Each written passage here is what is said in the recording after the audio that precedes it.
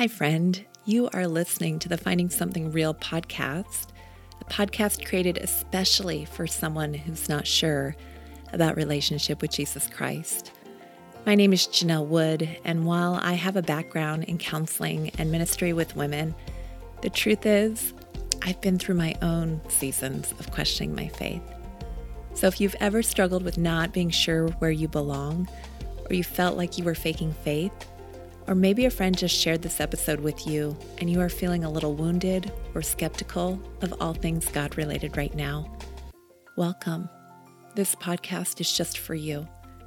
Finding Something Real is about a journey towards restoration, eternity, authenticity, and love.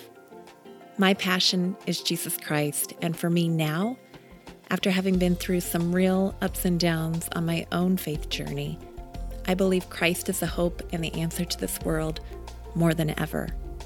But don't take my word for it. Listen to my friends as they share their own grace-filled journeys with you. My prayer is that if you haven't already, you'll find something real too. Well, welcome back to the Finding Something Real podcast, friend. This is your host, Janelle Wood, and I am excited you're listening in for season 5, where we are starting off each month with a different young woman, sharing her faith story and allowing her the space to ask some tough questions about God and faith. And so this month, our first episode featured my Dutch daughter, Lieke. Lieke shared about our relationship, but also about growing up in the Netherlands, how her first encounter with people her age who truly believed in Jesus was when she was in the U.S. on high school exchange about 5 years ago. And she also talked about being content with her agnosticism and disbelief in God, and disbelief in the God of the Bible at this point in her life. I loved our conversation and Lieke's honesty. So if you haven't already, I highly recommend you go and check out that first episode with Lieke and hear her whole story. We'll put a link in the show notes, and you can find those as always over at findingsomethingreal.com, along with other things like free resources, a very occasional blog post. I'm trying to get better about that. How you can get more involved in with this program and other ways to connect. All of that can be found over there at findingsomethingreal.com. If you like this podcast, friend, I would love to hear from you. Lieke couldn't be here for this recording. It's almost midnight in Malta, where she's living right now, and she texted me this morning and said she was not going to be here. But as she mentioned in our first episode, she's not sure about how involved she wants to be for all of these recordings, and I respect that. But she also had some great questions, and I'm very excited for the guest we have here today, who's here specifically to address something compelling that Lieke brought up. Specifically, she asked, couldn't Jesus have just been a really good magician or illusionist? And like I said, I think that's a great question. So here to address that question and also to share a little bit more about his story is an illusionist named Brian Drake. Brian and his wife Carla have performed for hundreds of thousands of people over the past 10 years. The Brian Drake Show is driven by one clear and overriding passion: to share the gospel with this generation. I think that's pretty interesting stuff. So welcome to the podcast, Brian. Oh, thanks so much for having me. I'm glad to be here. I just thought that this is going to be a blast. So, well, I'm so grateful you're here, and I feel bad for Lieke because she's missing out. But Lieke, when you listen to this later, which I know one day you will, I just want to say thank you so much for bringing up such a great conversation. It's a great question. Yeah. And Brian, in preparation for this this interview, I checked out your appearance on Justin Brierley's show, which I think came out about a year ago. I think a year this week, actually. Yeah. That's crazy.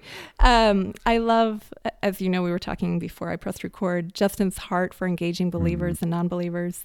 He's been on this podcast a couple of times, and I think his podcast format is brilliant, and it also inspired some of what we do here on this podcast. Sure. I'd love for you to share a little bit more about that experience. For somebody who's not familiar with the Unbelievable Show, would you share about what happened in that? Yeah, absolutely. Yeah. So the question that time is Christianity all a trick of a mind? So the format is typically they'll have a Christian on and then a non-Christian of some sort of variety, whether it be an atheist or someone of a different faith. And they'll kind of hash out and debate topics. And so ours is Christianity just a trick of the mind? And so they had a former Christian hypnotist on the show as well. And so it was very interesting because in being a stage performer, being what we do, I'm very not confrontational, so being in a debate, like I listen to debates all the time and I love studying this sort of stuff. And so being in one, like I was listening back to it recently actually, and I felt like every answer I was caging was like, not that this is you, but it's very much like, yeah, just just throwing this out there. But it was a lot of fun because we really got to hash out some things that only come up in our fields of illusions and hypnotism and all that sort of stuff, as well as we got to get into the historicity of the gospel, which is like my bread and butter, is where I started when it came to apologetics and stuff. So I really enjoyed just the format and the idea of getting to talk through those things, as well as tying them into what we do with illusions and hypnotism, all that sort of stuff. Yeah, it was really good. We'll put a link to that in the show notes as well. The guy that you were debating with, former Christian, but he'd only been an atheist for about a year that day, actually, or something like that. It was really close. Kind of crazy. Have you kept in contact with him at all since? No, regrettably, I haven't. I really actually wanted to follow up and see, because that's to move the needle so far so fast to me was what was kind of like eye-opening of, wow, this is a long, big jump in such a short amount of time. Yeah, it was interesting for me to listen to that. I was listening to it on my way home yesterday, and I was thinking, how did that happen? You know, and with so much certainty, so quickly. It was there needs to be a part 2. You should tell Justin. That's a good idea. Yeah. We actually need to do a follow-up and see. All right, let's hash out. We'll do Christmas next time. The audience is asking, give us a part 2. That's it. And one of the things that you guys brought up in that conversation is that two people can be listening to the exact same information. I think of Bart Ehrman. I think you guys even mentioned him, and come up with a completely different, conclusion. What for him might be, oh yeah, the resurrection didn't actually happen. For you, it's like, actually, whoa, that's amazing that we have that kind of evidence. Anyway, great conversation. No, thanks so much. Yeah. Anyway, something I wanted to ask you about is your own journey. How did you get started in this field, and what is your faith background? For sure. Yeah. And that's the one thing. It's always weird talking about the idea of illusions and stuff like that. The first thing out of our mouth on stage literally is we'll come out, we'll do an effect. And then the very next thing I say is, hey, literally everything you see tonight is fake. It's not real. It's just a trick, whether it's sleight of hand, psychology, misdirection, clever words, or some mechanical device doing this. This is just fake. We're going to have a good time. And then that disarms a lot of people too. But long story short, I was somewhat interested in this stuff as a kid. I'd watch the TV specials that came on in the early 90s and mid 90s and stuff. And then I was like, wow, that's really cool. I'd love to do that. But I don't have a $1 million budget to levitate, the Statue of Liberty or whatever, And so I was like, all right, card tricks. That's the one. And so I kind of fell out of fashion with it somewhat. And then in college, I got back into doing just card tricks because the internet had really kind of exploded with your own content online. You could put whatever you wanted online. So people would put, hey, how to do these card tricks that you just couldn't learn before unless you lived in a city that had, a group or a club of kind of older elder statesmen illusionists who would teach you this stuff. And so I was like, wow, this is how these tricks work. And so it really kind of snowballed from there, where I wanted to do close up, and I was a junior high youth pastor at the time. So when I moved into doing stage, I would force them to watch tricks on Wednesday nights. It's like, where are you going to go? You're going to go tell your parents you wanted to leave? You're going to get the gospel in a minute, but you got to watch this trick first. Yeah. And thankfully, some of those kids who were in that group are always over at our house now. They're like 27, 28 years old now. And so it's been just a long process of discipleship through really terrible illusions at the beginning. But and then God called us, we were called into ministry, and just the doors really opened really quickly to doing full-time evangelism by doing these illusions. It's pretty wild. Wow. So did you grow up in a Christian home then? I did. Yeah. Sorry. Okay. No, I'm just curious. Like I knew there was something that I was supposed to answer, but I'm just going to keep running with it. So I did. Yeah. So I was born in, Sunday morning, Sunday night, Wednesday night. And what's weird is I actually grew up in a very independent fundamental Baptist church for the first 8 or so years. And then we kind of moved into the SBC around 3rd grade. And so that doesn't sound like a lot of time, but a lot of that stuff is still like burned in my brain. It's still, it's like, you can't do this, you can't do that. And doing illusions is still like an anathema in some places, because again, it's all fake. But so I did have that background. But when I was in college, I remember sitting, for instance, I went to a Christian school for elementary and middle school. Then I went to high school and public school. But I remember sitting in college, my first history class was a Western Civ class. And the professor in this big kind of theater sort of room, the day one, like just launched into how like every time he could tie in some sort of lesson about how he hated Christianity, it was in that lesson. This is day one. And so I was like, oh man, this guy is really, and so instead of, this is just probably a personality flaw. Instead of being like, oh, I want to know what this guy has to say. I was like, this guy is rude. I don't want to know. I don't want anything to do with him. So it actually made me go the other direction and kind of really dig in. Okay, why do I believe the stuff I believe? And so it was done in a critical mindset of, oh, I want to know about my faith, but it was also like, I don't want to be like that guy. You know what I mean? Yeah. Did you ever question your own faith? Not so much to the point of, man, I wonder if any of this is real, just because that, like I mentioned and I talk about this a good bit, is that when I experienced Jesus at 15 years old, that indwelling of the Holy Spirit was just so real, and so not like in some sort of metaphysical experience, but I just had this confidence to know. And now, obviously, there are things that will pop up like, God, where are you in this situation? What's the deal here? But nothing to where it just cracked. And again, I that's a blessing. It's not. I'm not saying that everybody should have this exact same story like I do, but it's a blessing because the situations that have been rough and crazy and stuff have actually, in a way, especially looking back, hindsight, pointed and strengthened my faith even more, I suppose you could say. Yeah. So there's a very famous, I can't think of his name off the top of my head, and I don't have it on my question sheet here, but he's a very famous illusionist that Justin's had on his podcast a couple of times. Darren Brown? Darren Brown. Yeah. And I've watched his show. So do you watch his stuff sometimes? Yeah, he's my absolute favorite performer. Okay. He's amazing. Right. But he does this whole thing, I'm sure you've seen it, where it's like church. It's like this fake experience.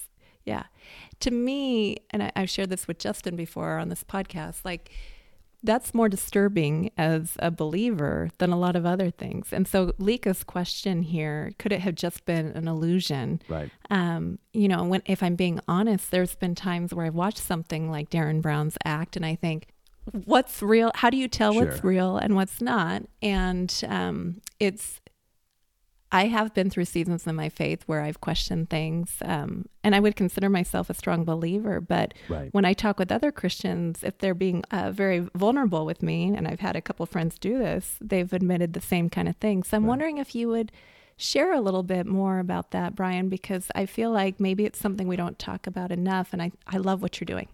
Yeah, no, absolutely. And to be fair, with kind of listening through some of the other episodes and things, is just the idea of, I talk about this a lot in when Peter's about to walk on the water, right? Jesus is walking on the water and they're afraid. They think it's a ghost. And Jesus says, hey, it's me. Don't be afraid. And Peter asks a question. He says, hey, if that's you, you tell me to get out of this boat and I'll get out. And so what I've really been strengthened by in that is knowing that questions are not bad. I should say, like, if we have questions, God, why did this happen? Or what is happening here? If the direction and the answer that we're looking for isn't like, God, I reject you, I hate you, it's not, those questions are going to pop in, whether you see it on, TikTok, whether you see it online, or somebody posts a meme and you go, oh, wow, I've never thought about it that way before. It really does kind of pause you for a minute. And if you don't have any kind of background, if you don't have anybody to go to, or podcasts like these that you can go and listen to answers, that it really can break you. And I don't fault anybody for that, because they're doing the best they can with what they have at the moment. For instance, it's kind of like when we look back through history and you see like the struggles in like 300 AD and stuff. It's like, yes, the views on the other side were heretical, but it's hard to look in in a lens like that. So we want to obviously have right doctrine, right sort of stuff, but with grace too. And especially when it comes to questions like that. And so hearing people have, especially this question, this is a fascinating question too, because if you zoom in on the question, you could start picking apart miracles. Like, well, what about this one? Okay, he could have done it like this, this, or this. But when you zoom out and you see this broad scale narrative of this person who came and claimed to be God and then died on the cross and rose from the dead, it really helps kind of contextualize the whole narrative of, is Jesus really who he says he is? Mm-hmm. Yeah. So you mentioned TikTok, and a number of times I've had a co-host on here, a young woman who's told me, well, I have this question because TikTok brought it up in my face. And it's true. You're scrolling, you think you're just having a good time, and then all of a sudden, whoa, boom, my faith has been challenged. Absolutely. 1 minute in, and I'm like, oh my gosh. So are you on TikTok? Are you on I have one, but I'm just on the cusp of being too old to where I'm like, I don't even know how to make this work. That's how I feel too. It's like I'd I'm have just to be a lot on the cooler. wrong generation for that. But this generation needs it. Yeah, no, you're absolutely right. Yeah. So how do you answer this question then? Could it have just been an illusion in your opinion? And if so, tell me about Sure. that? And if not, tell me about that. Sure, let's break it apart a little bit. So, like I said, if we zoom into some of the miracles, you could say, okay, the wedding at Cana, let's start there. That's where Jesus' ministry, public ministry started, was turning water into wine. Now, we do a routine in our stage show that we used to. We haven't done it in years and years. It's a great routine where we take a pitcher of, or a jug of water, essentially. It's actually chocolate milk in the trick.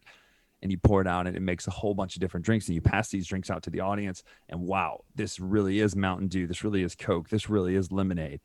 And then at the end, you tear open the carton and show that the carton was empty and there's nothing special about it. Well, it's very much a trick that we built and we make, you know.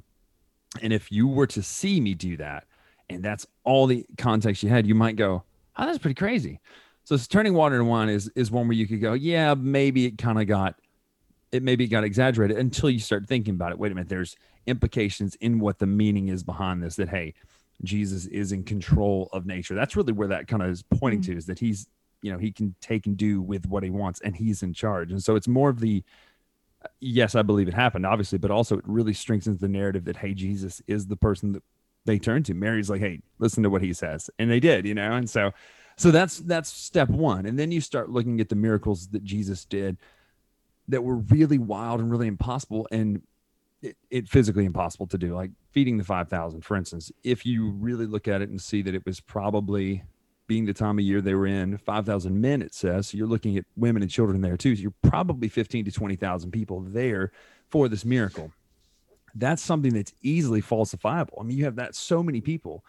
And then immediately after this, in the book of John, you see that he even tells them, like, you're following me because you saw the signs and wonders. You saw me do bread, and you saw me make fish. It's like, that's why you're following me. Some of you aren't here because you believe. You're here just to see more miracles. So that was never even disputed in the narrative there. And the gospel writers, to their credit, were really good about writing embarrassing details about themselves. They would write details that didn't make them look in the best light. You know, Mark, I believe it was Mark, who ran away naked, basically. He was so scared when Jesus was arrested. It's like, I would just erase that detail. If I was Peter, I'd be like, hey, can you not put that thing in there where I denied Jesus 3 times? Sentence in the Bible. Yeah, let's do a second pass on that and make me look better. You know, maybe I didn't cut the guy's ear off. You know what I'm saying? And so those kind of things. And so Jesus saying that, like, that's an easily falsifiable thing. Somebody could just say, oh no, this didn't happen. But you never saw that. You never saw anybody deny the actual miracles. And again, we're talking in the context of the narrative of the gospel themselves. You never see anybody even deny that what Jesus was doing wasn't happening. Even the Pharisees, they said, oh, what you're doing is through the power of the devil, which begs the question then, okay, he did something. They're reacting to what he did. You know what I mean? Mm-hmm. So then again, you look some of the bigger kind of grandiose miracles and stuff, raising somebody from the dead. I think of ways that you could fake that today? Absolutely. But it would involve literally hiring someone to act dead, and being in the right place at the right time. Mm-hmm. So again, it sounds like I'm rambling, but to the point here, it would take an awful lot of conspiracy to say, wait a minute. So they made up this story about this guy named Jesus, didn't really do it, and the disciples were in on it. They may have, pulled the strings behind the curtain to make the magic happen. That's what Carla does in our show. Basically, is we're a 2-person act that looks like a 1-person act. Did that, and then they went to their death to keep a secret that they knew they were just falsifying in the first place. That to me is where the story really breaks down of, could it be just magic or just an illusion? Is the fact that you have Peter and the disciples who were willing to die for this in what would be a lie at that point. And that just doesn't happen. Mm-hmm. And then you see the Apostle Paul. That's when it really changes, because this is a guy who was not friendly to the Christians at the beginning. He was rounding them up, killing them, putting them in jail. And yet he had such a change in his life. Something so dramatic happened in his life that changed him from going from being Saul to Paul, essentially from being the Pharisee of Pharisees to being one of the most influential people ever, really. Yeah. Do you know any illusionists, like Darren Brown, for example, or I can't even think of any famous people right now, but do you know of any that are 1-person shows that are able to do it all on their own? Absolutely not. Really? Yeah, absolutely not. Okay, let me take that back. There are examples, but when I say that, they are smaller things. So a close-up show, you might go and see a guy. There's a guy in Germany who's and there's another guy in Spain. They're two of my favorite in the world. His name's Danny de Ortiz, and then oh my gosh, his name just totally fell. Dennis Baer. They will do a theater where you have 50 seats around them, kind of looking down at their close-up show. And yes, but then again, you're not walking away from that show and being like, what in the world? That guy didn't have a leg and now he's got a leg. You know what I mean? It's like, it's cards and coins and stuff. So no, I mean, there really are no examples of, I mean, yes, you can travel and do a small parlor show, but no one's walking away from those parlor tricks and thinking, oh my gosh, this is a miracle worker. You know, like even to Darren's event, the Miracles of Jesus thing, what he's doing is showing that there are people who use the name of Jesus to fake and that are charlatans. And it's scary because there are people that do that, but it's also trying to cast aspersions at all Christians, that we're all just washed up in this kind of hypnotic state and that none of it's real. And absolutely, of course, we reject that, you know. Mm-hmm.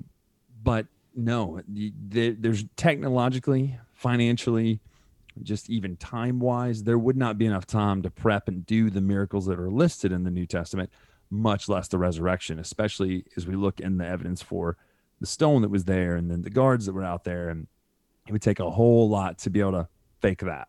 Yeah. Could somebody theoretically fake the death and suffering that's described in the Gospels? I wouldn't want to. That's I mean, I'm trying to think of any question Lika would be here asking. No, that's great. She's right here.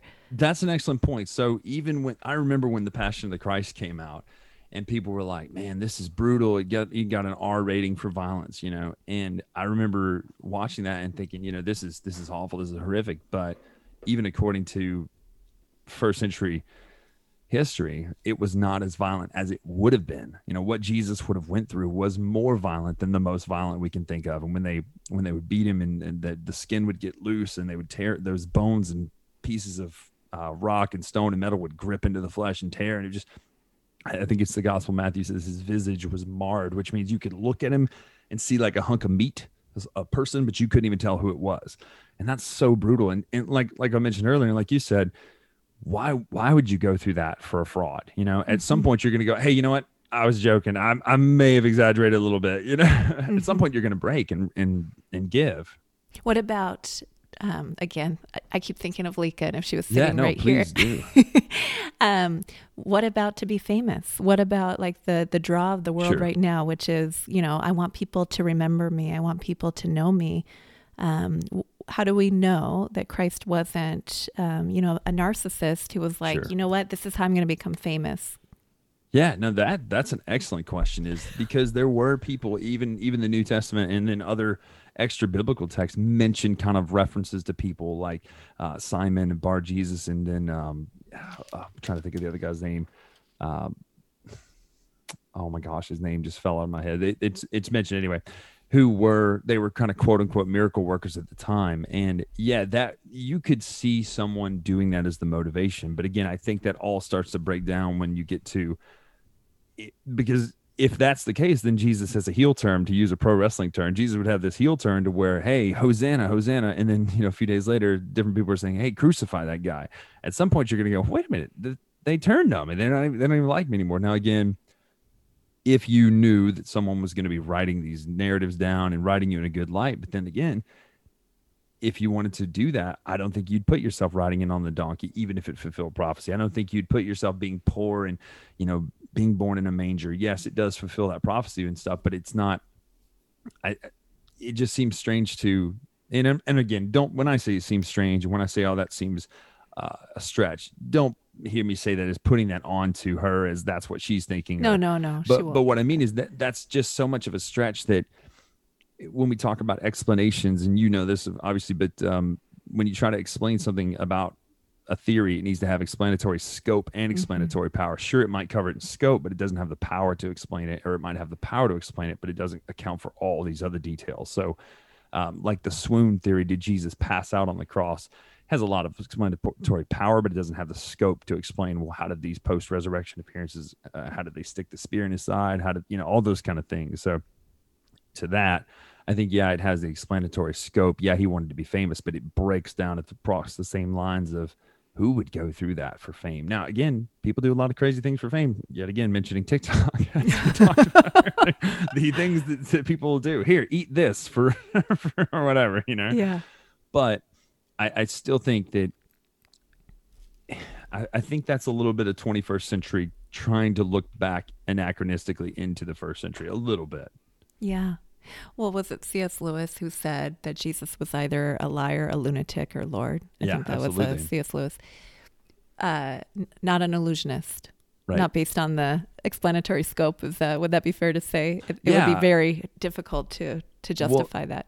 Not only that, it's just the art didn't even exist. I mean, yes, there were the earliest legends of illusionists is there's cave walls in Egypt. I want to say it's BC Egypt, so it's old Egypt, of what they try to say is the cups and balls trick, but we don't really know. It's a guy on a wall with 3 cups, and maybe he's doing a cups and balls routine, maybe it's something else. But to extrapolate the fact that there's that art form that is now what really culminated in the 1870s, 1880s in the golden age of illusions, that trying to read back into the impact that Jesus had is also anachronistic, because that predates Jesus' story, predates the methods, the ideas, the concepts of, psychology and misdirection and mentalism. A lot of the things that even cult leaders today will use are techniques of mentalism, of, suggestibility and certain hypnotic things. And when I say hypnotic, I don't mean anything mystical or anything. I mean, literally, people will do things they're told, whether it's out of, well, I've got to do this because I don't want to be looked at weird. Those kind of things were really discovered and really studied a lot later than this time with Jesus. So those are great questions. Could it have been illusions? But I think it's not fair historically to look back at that and try to see that, because again, we just don't, and none of that, we don't have any evidence of it. Yeah. So before the 1800s, really, there's not a lot of history for illusion or magic. I mean, there's some magic, right? That's different. Am I correct? It's a little different magic from illusion, because I'm thinking of Egypt. Traditionally, traditionally, when people talk magic with just a C and not a K, I'm trying to think. I have a book over there. It's kind of that, illustrated history. When it comes to the art form and illusions, magic, all that sort of stuff, traditionally the breakdown is magic is more things done with cards, coins, small things, whereas illusions are more people-sized tricks, where like a vanishing or a sawing in half are more illusions. And so up until the 1880s, 1870s, kind of the late 1800s, you didn't really have illusions. You had a lot of quote unquote magic tricks. You'd have coins, you'd have people who were regurgitators, where they would drink a bunch of water and then regurgitate. David Blaine does this today, and it's really weird to watch him do this on stage, where he'll just spit up a bunch of water. So you had a lot more of those kind of acts, but it wasn't until the golden age, like they say, with the guy named Jean-Eugène Robert Houdin, that really kind of made what we know now, tuxedos and sequins and all that sort of stuff, be famous. Wow. But prior to that, you're dealing with a lot smaller things that wouldn't have wowed people the same way. I'm thinking of, as you're talking, ancient Egypt and the Exodus, where it talks about Moses, and him throwing down the staff, and was it Pharaoh's? It says Pharaoh's magicians. Yeah, they were able to do that. Yeah, it's like, all right, I don't know, I'm going to need some help here, because that one's it's an interesting thing too, because God gave Moses this sign to use on Pharaoh. And then obviously when they do whatever they did, I don't know what they're doing at that time, but even then you see Moses' snake eats their snakes and stuff like that, so it's like, okay, something's going on here. But you're right. It is an ancient reference to it there even. Yeah. It's so interesting to me. Do you think that some of that, because I've watched illusionists on like talk shows before or whatever, and they're like, all of this is kind of like along the lines of what you said earlier, it's all sleight of hands, it's not real. They'll say this isn't, but there's some, I believe, you'll have to correct me if I'm wrong, historically there's been people who've said this is real, this is real magic, and this is a real dark art, I'm funneling the dark spirits or whatever. Do you believe in that, or do you think everybody is faking it, kind of, so to speak? And that's a great question, honestly. Like you could spend hours on this question, because as someone that is more skeptical in what we do, my first knee-jerk reaction is go, oh, they're all frauds, right? But then I also believe what the Bible says. I believe that there is, powers and principalities, and I believe in this present darkness, like it talks about. I believe that there's spiritual warfare and things like that. Not so much in the Frank Peretti, like literally, above everybody sort of deal, which is a great book, but not so Frank much Peretti's that a extent. Christian author. Yeah. Sorry, I tipped to Frank Peretti, but it's a great book, great story. But I do think there are people who know they're being fraudulent. I do think a lot of the people, for instance, we live in Mobile, Alabama, and New Orleans, Louisiana is 2 hours up the road. We were just in Jackson Square a couple of weeks ago, walking around the square, and there were multiple people doing, palm readings, tarot cards, and sorts of things like that. Most of them, I do think, are people who know how to cold read, which is a technique in psychology where you say something that sounds specific, but it's actually general, to where everybody goes, "Oh my gosh, that's me. How'd you know?" Well, everybody said the same thing. You're like, "Oh, that's me. How'd you know?" But there's that. But then again, I don't disbelieve that there are people who are willing to open themselves up to things. I mean, it's hard to look in the New Testament and not see that there is, that kind of spiritual warfare and stuff like that. And so why would you open yourself up to that unless it's just, you're playing with stuff that you shouldn't be playing with, I guess is what I'm trying to get at. But I do think the majority of people, especially entertainers, ones who are on, talk shows and things like that, those people were frauds, especially the ones who I've seen do it, who I know them behind the scenes or know of them behind the scenes. I know they're fraudulent because I know what they're doing too, technique wise. So it is a mixed bag. I would say most people are frauds with it, but when I say fraud, I mean the ones who claiming it's real frauds. But then I do think there are people who really open themselves up to stuff that they absolutely shouldn't be opening themselves up to. Yeah. I want to ask another question. It's Sure. kind of a little bit out of your wheelhouse, maybe, but I'll were debating. Yeah, absolutely. I have experience with that. The guy you were debating on Justin Brierly's show was a hypnotist, right? Which is a little different. You don't really do hypnotism. No, in fact, the only thing that we do that even dabbles near it, we just use the word suggestion for that reason. Okay. But historically speaking, that's been a theory, right? That maybe it was group hypnotism, that Jesus' resurrection, that whole thing, people were hypnotized. For sure. Could you speak to that? Because I'm sure you've heard that theory before. Yeah. Yeah. So with hypnotism, the two kind of main theories that you hear is either some sort of mass hypnosis or mass hallucination. And they're really linked pretty often. But so yeah, absolutely. Hypnotism, and there's two theories that really get linked together to be mass hypnosis and mass hypnotism. Did I say the same thing? Mass hypnotism and mass hallucinations. Those are typically linked together. So to speak to the first one, hypnosis, this is a murky area of hypnosis because, again, even our show, we do a thing that deals with suggestion. But what that means is your brain really does act faster than the rest of your body will. For instance, if I have you hold, and I have a video of this, if I have you hold a washer on a string, like a heavy washer on a string by the tip, if your brain is literally saying left, right, it will send signals to your fingertips. But because the distance between the string and your fingertips, you can't see this if you're listening at home, but about an 18-inch gap of a string with a heavy washer on it, the tiniest motion in your fingers gets massively accented and exaggerated in the washer. So it looks like, oh my gosh, that washer's moving just by them saying something in their mind. Really and truly it is, though, because it's actual physical signals in your fingers. I give that preface to why that's important, because suggestion is not something in which people claim this, and there's debates about this, but suggestion in hypnosis is not something where you just completely asleep and you're out of it and you have no clue what you're doing. You're aware of your surroundings, but some people are more suggestible, and that may be because they want to fit in with the crowd around them. So in a hypnosis show, kind of like what Zach was doing, it'll be more, well, I don't want to look like an idiot on stage, or well, I'm just going to do this because that's what he says, or certain things like that. Not out of I'm just going to go along with it like I'm a stooge, but it's not this mystical, you're in a trance and then we're going to give you this code word and you go do something weird in the Cold War, kind of like that kind of weird, like, great movies were made about Manchurian Candidate stuff, because you're only going to do what you would be willing to do in the first place. If I gave a suggestion to someone to do something that they would not do, they're not going to do it.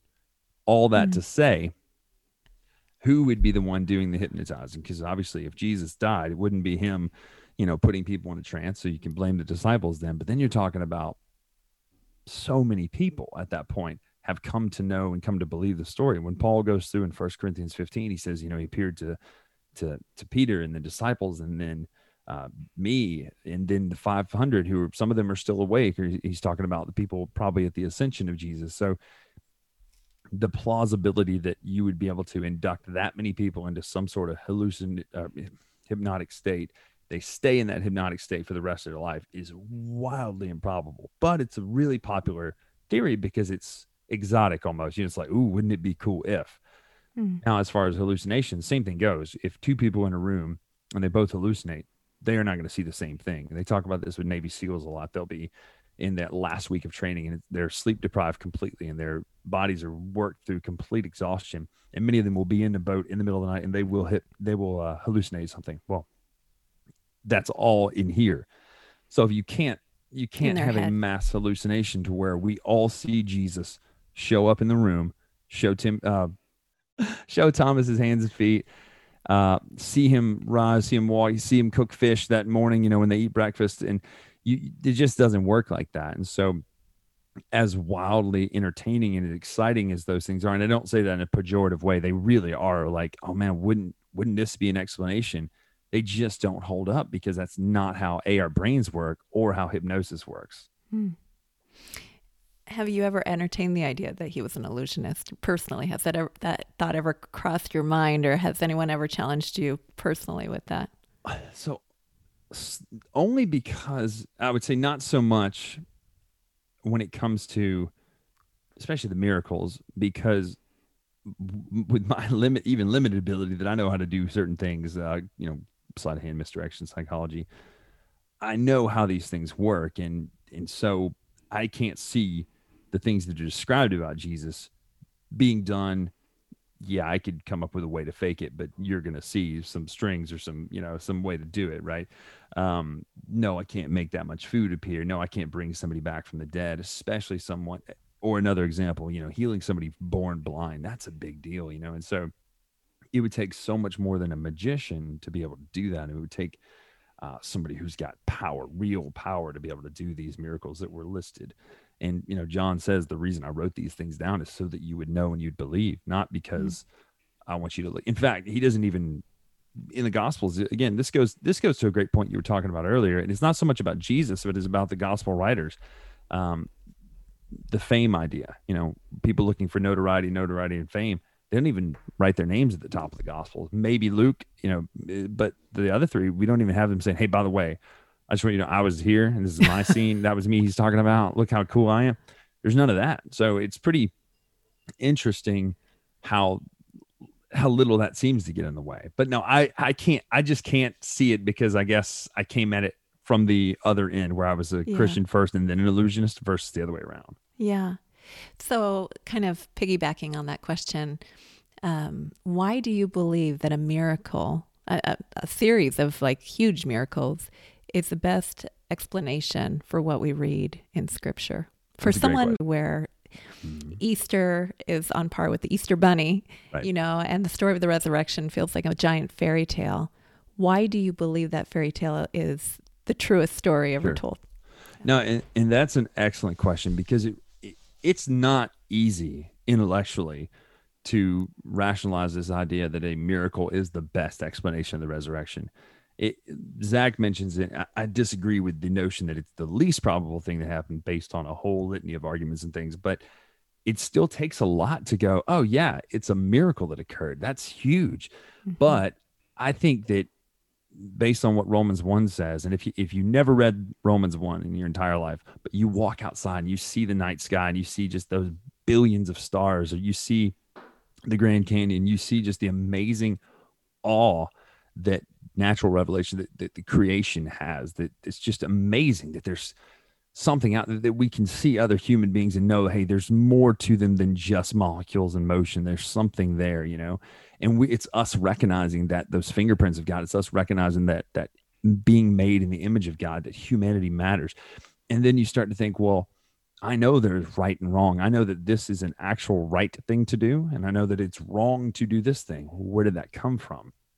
Because if it's just molecules of motion, then it's arbitrary. It's my opinion versus your opinion.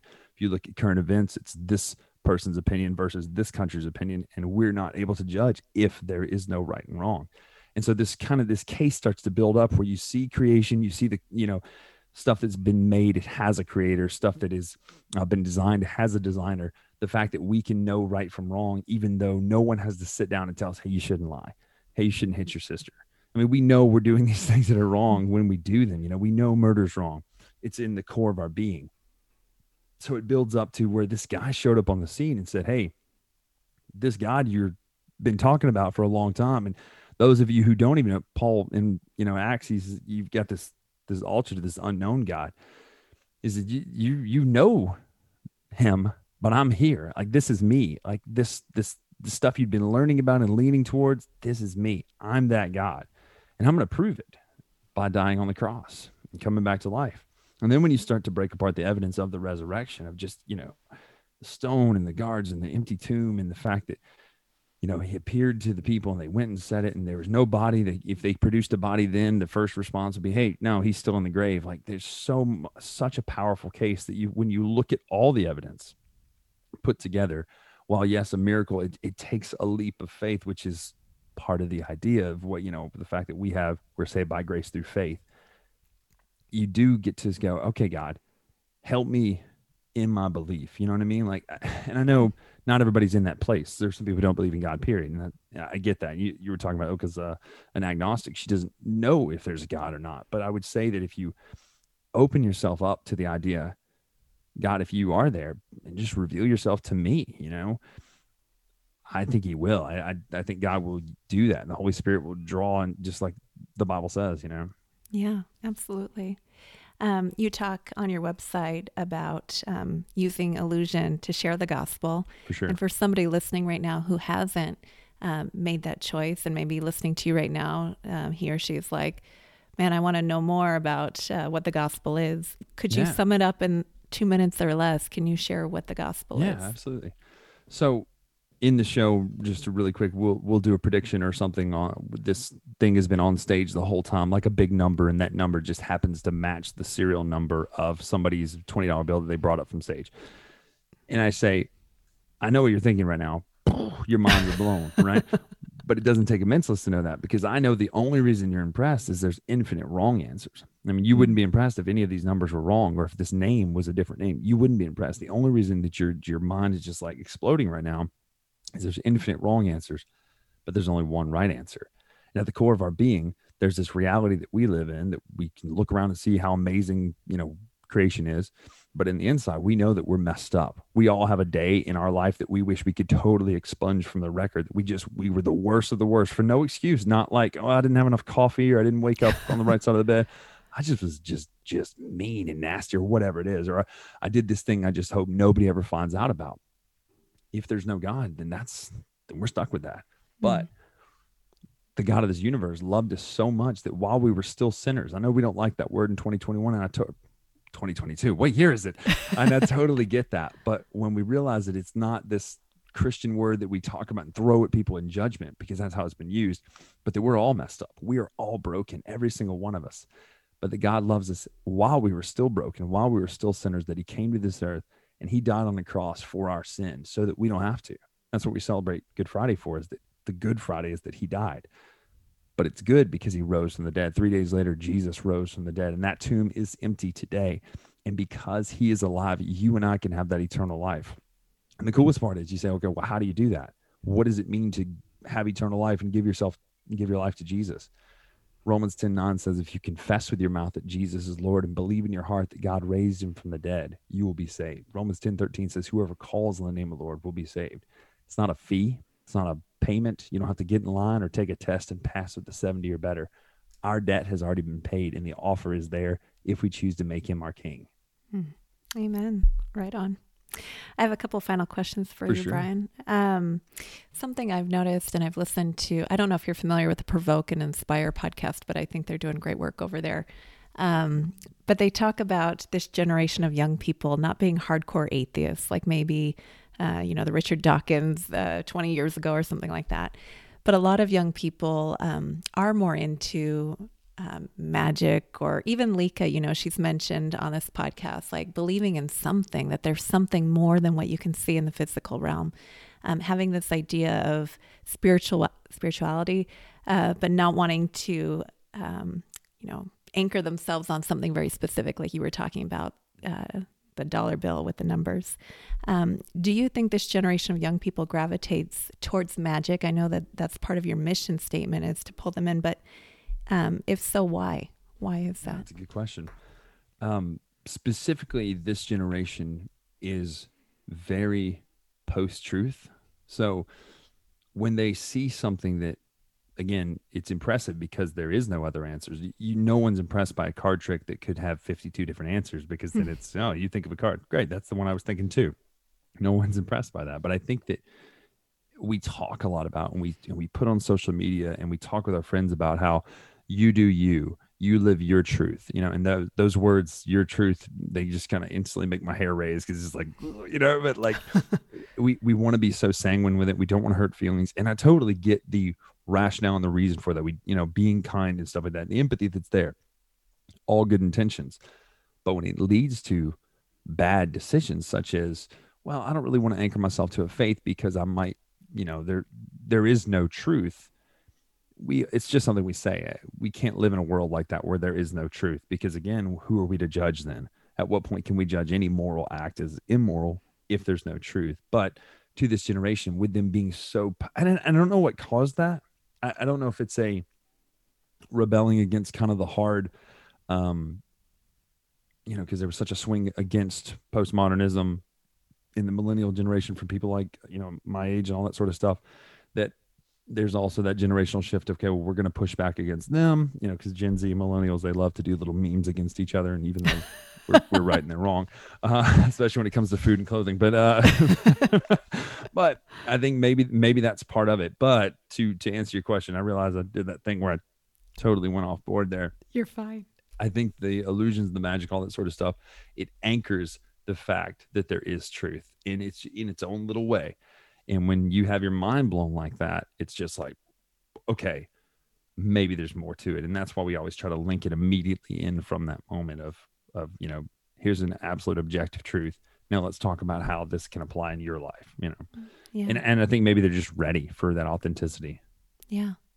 One other question before I ask you the final one, just a follow-up on that. I'll hear from Christians who listen to this podcast, and there's somebody who loves somebody who's kind of questioning faith. And your experience as an evangelist, as somebody who does these shows, also as a youth pastor, what's a great way for somebody who loves somebody who's questioning and having these, this generation of young people, what's a great way for someone to connect and to love on them? In your experience, what is the best way? Yeah, absolutely. I think number one, and it sounds almost cliche to say now, and it shouldn't, but it sounds cliche because we say it, but we don't often do it, is to constantly be in prayer for that person, because prayer is a real thing that really does work, But aside that, so in the practical, invite them to things like that's why we do what we do, is because you'll get people who will come to a, quote unquote magic show who will never step foot into the door of a church. So be on the lookout for those opportunities in your community, whatever it is, whether it's, an event like ours or something that the church is doing, or whether it's something like, there's a lot of conversation starters. There's a lot of great, non-cheesy faith-based movies and books and games, even stuff like that are coming out now, that people have realized, oh, we can't just make these for in-house. We have to be able to make things with a good, great message that, whether it pushes the envelope or what, but it gets that conversation started. What did you think about that? And so being able to, invite to events, engage in conversation. And then the worst thing we can do is just be like, oh, you'll be fine. You just don't worry. But, I guess take those concerns seriously, and don't just, you'll grow out of it. Because sadly, we see that's not the case. People are not growing out of these things. They're turning to someone who will give them the answer they want to hear, whether it's true or not. Yeah, so true. Have you ever been to Chelan, Washington? Do you ever come up here? Let's see. You got to bring your show to Chelan. Where is Chelan in relation to, where is it in, we were in, let's see. We flew into Spokane. Spokane, and then I'm going to pull up the calendar real quick. We were there. It was pre-COVID. I think the last time we've been there was pre-COVID. But let's see. Now you've got me checking. I know. Here we go. And the last. Oh, come on, my calendar's being done. There we go. We were in Linwood back in 2019, end of 2019. Linwood, Washington. Do you know where that is? It's down. Yeah. So you flew into Seattle. There probably. we go. Okay, thank you. Okay, we've flown into Spokane before, but not that time. Okay. So we live on the other side of the mountains, but it's about halfway between Spokane and Seattle. It's not huge, but it's a resort town. So we have all these great venues. And I've talked to a couple people on this podcast before, like, you need to come to Chelan. We need like a show. It would be amazing. I love that area of the country. It's yes. absolutely gorgeous. It's gorgeous here. I don't know how to make it happen, but anyway, if you ever come out this way, I'd love to go to one of your shows. It's funny though that area is great because the reactions across the country are so different to everything. You know, people break apart how they react so differently too. Even within Texas, for instance, there are pockets of Texas that are like just loud and like crazy reactions, and there's like Austin. It's like, oh, that was cool. That was really. It's like totally different. So the Northwest, it's a mixed bag. It's always like it's very chill. It's very cool. They would love the show, but like I'm like, you guys are liking this, right? Like. You guys are enjoying this, right? Did y'all react a little bit louder? I don't know if y'all did. No, it's not everywhere. But no, so you guys are over the mountain. We flew in one time to somewhere in Washington and drove across through Coeur d'Alene and all that to a college in the next Napa, Montana. Which one's Montana? Yeah, which way is that way? I guess north. Let me look up there. Yeah, north we drove across Montana. into Montana. That's the one. Yeah, Missoula. Yeah, that's it. Yeah, it was in Missoula. We did okay. University of Missoula. Yeah, that's it. Because I was like, okay. I got a map up there. I was like, probably should look and see. Well, I'm going to ask you this final question. The Finding Something Real podcast is about a journey towards restoration, eternity, authenticity, and love. Real is an acronym for those things: restoration, eternity, authenticity, and love. Of those 4 gifts, and there are plenty more that we can find in relationship with Jesus Christ, which of those stands out to you the most in your life right now, and why? Restoration, eternity, authenticity, and love. Oh, that's a great question. I'm actually going to go with, wow, that's really great. Give me 1 second, because I've R and L are both popping in my head right there. So I'm going to go with love, and it's partially because of just kind of our story through COVID. I'll give you the quick summarized version of this, and we talk about it in the show. But so right before, in December 2019, our schedule for 2020 was the busiest it's ever going to be. We were going to be like just doing shows that we never thought we'd get to do. And then we start hearing rumblings about COVID. But at the same time, Carla fell and passed out in the middle of the night one night. We didn't know why. And they found a spot in her throat that night when they did the x-ray or the MRI. They said, whatever machine they used, said, hey, you should get that checked out. Probably not a big deal. Well, as it turns out, she had thyroid cancer. We didn't know it. And they operated on her in April of 2020. And they didn't even know they were going to get to operate. And so I always bring that up, that in the moment of her passed out in my arms, I was terrified, but I realized just how amazing God's love is, that he always provides, and it always provides no matter what. But even in that terrified moment, I realized that was a blessing, because it was revealing, hey, you got this cancer that you would never have known about had you not passed out and gone and together. There's no reason we would have gone and gotten a scan any other reason except that. And so seeing how, in looking back at all the blessings that we've had over the last few years, even through the hard times, is just so amazing to see God's love. And I wish there were that people who didn't know him could experience that. I wish they would see that and just go, man, I want that in my life. I want God. Because he loves us, yes, but I want to accept that love. I want that God to be my king, and I want to be his child, and I always think of the prodigal son, and that moment always gets me when he wakes up and he says, hey, I got to get back to my father. He says, I'll just go work for him. I'm not even worthy to be his son anymore. I'll just be his servant. But what happens is he runs back. The father runs to him, hugs him, picks him up, says, get a ring, get a robe, get a calf. Let's go. We're going to party. My son who was dead is alive. Boom. Just so powerful to see how much God loves us, that when we were still sinners, he loves us. It's impossible to comprehend that. Yeah. Right on. Well, Brian Drake, thank you so much for being here on the podcast. Until next time. Thank you for listening to the Finding Something Real podcast, friend. This season, we are inviting young women to join me as they share their personal stories and ask honest questions or share objections to the Christian faith.